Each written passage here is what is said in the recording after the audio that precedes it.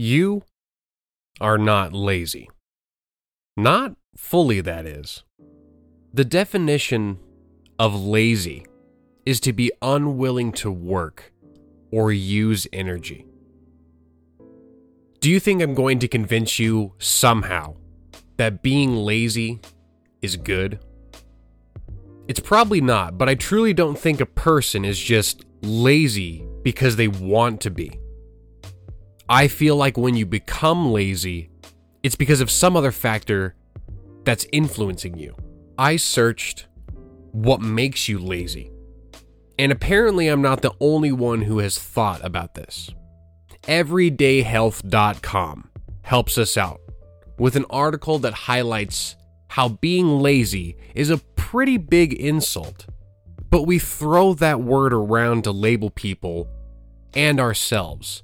For the US, there were studies showing how certain generations viewed 65% of the general populace being lazy, and it mentions how technology and work culture changes have influenced this type of behavior, if you will. This website goes on to state that laziness is not a clinical term in psychology.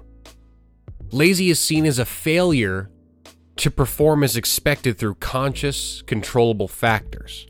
The lack of individual effort. If we take this at its face value, then, that means a student with an attention disorder not doing homework is considered not lazy, but an undiagnosed yet seemingly normal student who could do the work is lazy.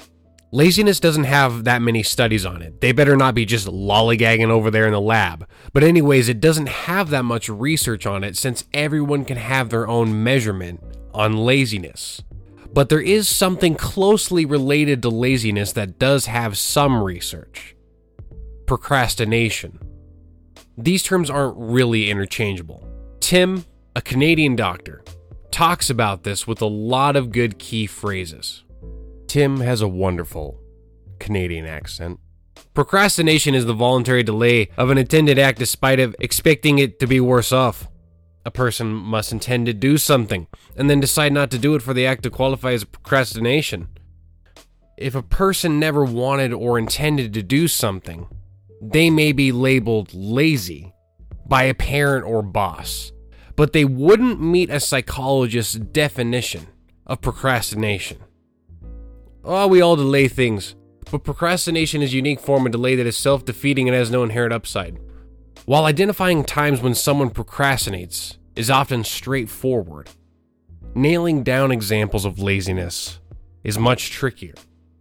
It's important to make these distinctions because even the most tireless and diligent person sometimes procrastinates. None of us work non-stop all the time. We all take breaks to sleep or rest. We all engage in pastimes that are pleasurable or restorative rather than productive.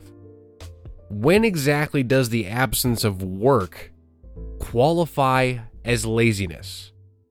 We all think we know when we see it. This was all in the article, by the way. So then what exactly causes laziness then, or procrastination? There has to be a reason for the brain to delay what's deemed important to us, and then just have us trail off in a 180 direction away from it. This article has some points to address, such as it being a coping mechanism.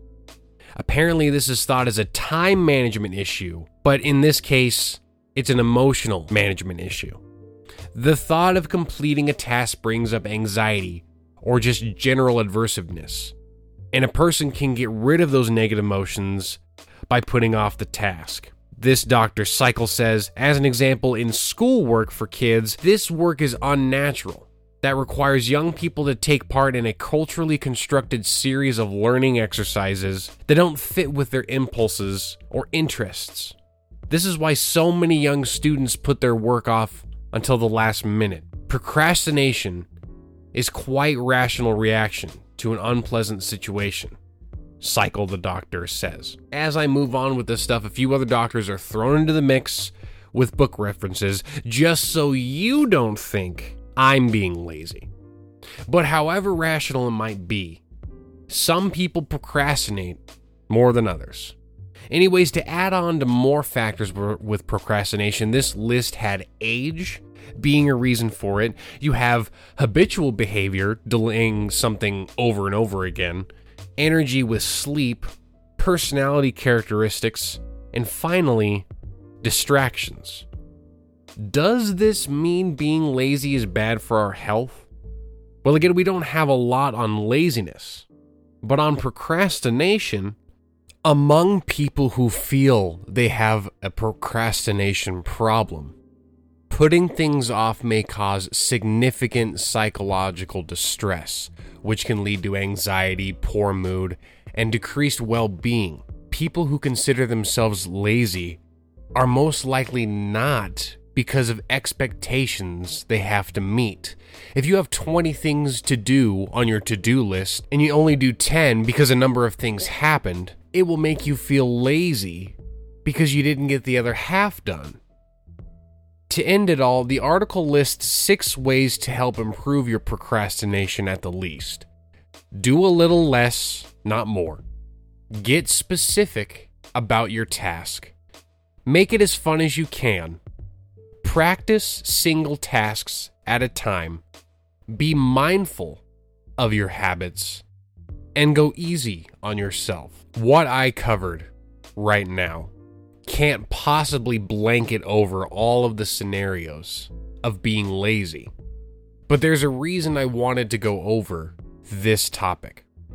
This podcast has some values that I want to hold throughout the seasons. This is an anti-work show. Of course I don't like work. It makes me full of despair. If many people have that same gut feeling in the morning when you wake up for work, and your first thoughts are, no, please, I don't want to, I'll do anything, no! Then I really just don't think it's the person that can't handle the job. The job needs to be better. But the flip side to that of the argument of, oh, well, if this job isn't for you, find a better job. Why do I have to look again?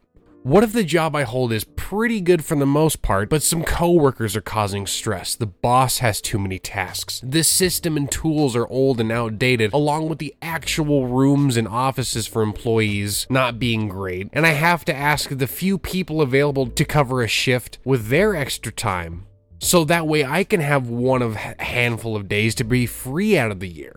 It's a nasty cycle out there. So the next time you feel like you are being lazy, first off, it's a normal feeling. And to be lazy and lay in a hammock with a nice cocktail in your palm, listening to a nice podcast like this on your phone all day long is totally fine. That sounds awesome. Yet, you need to have money to afford your phone plan. You got your hammock and ingredients for a drink, maybe, from somewhere. To be lazy is to not put in effort. And by the looks of things, with all the essential workers still going to work daily, but fighting back a bit in certain areas for change, there's no way any of you out there are truly lazy. I was pretty lazy getting this episode done, but thanks for listening to this bonus episode. My name is T-Cloud. This is the Job Meltdown. Find me on iHeartRadio, Spotify, Apple Podcasts, and other places you find podcasts. And as always, folks, don't work too hard out there. I'll see you on Monday.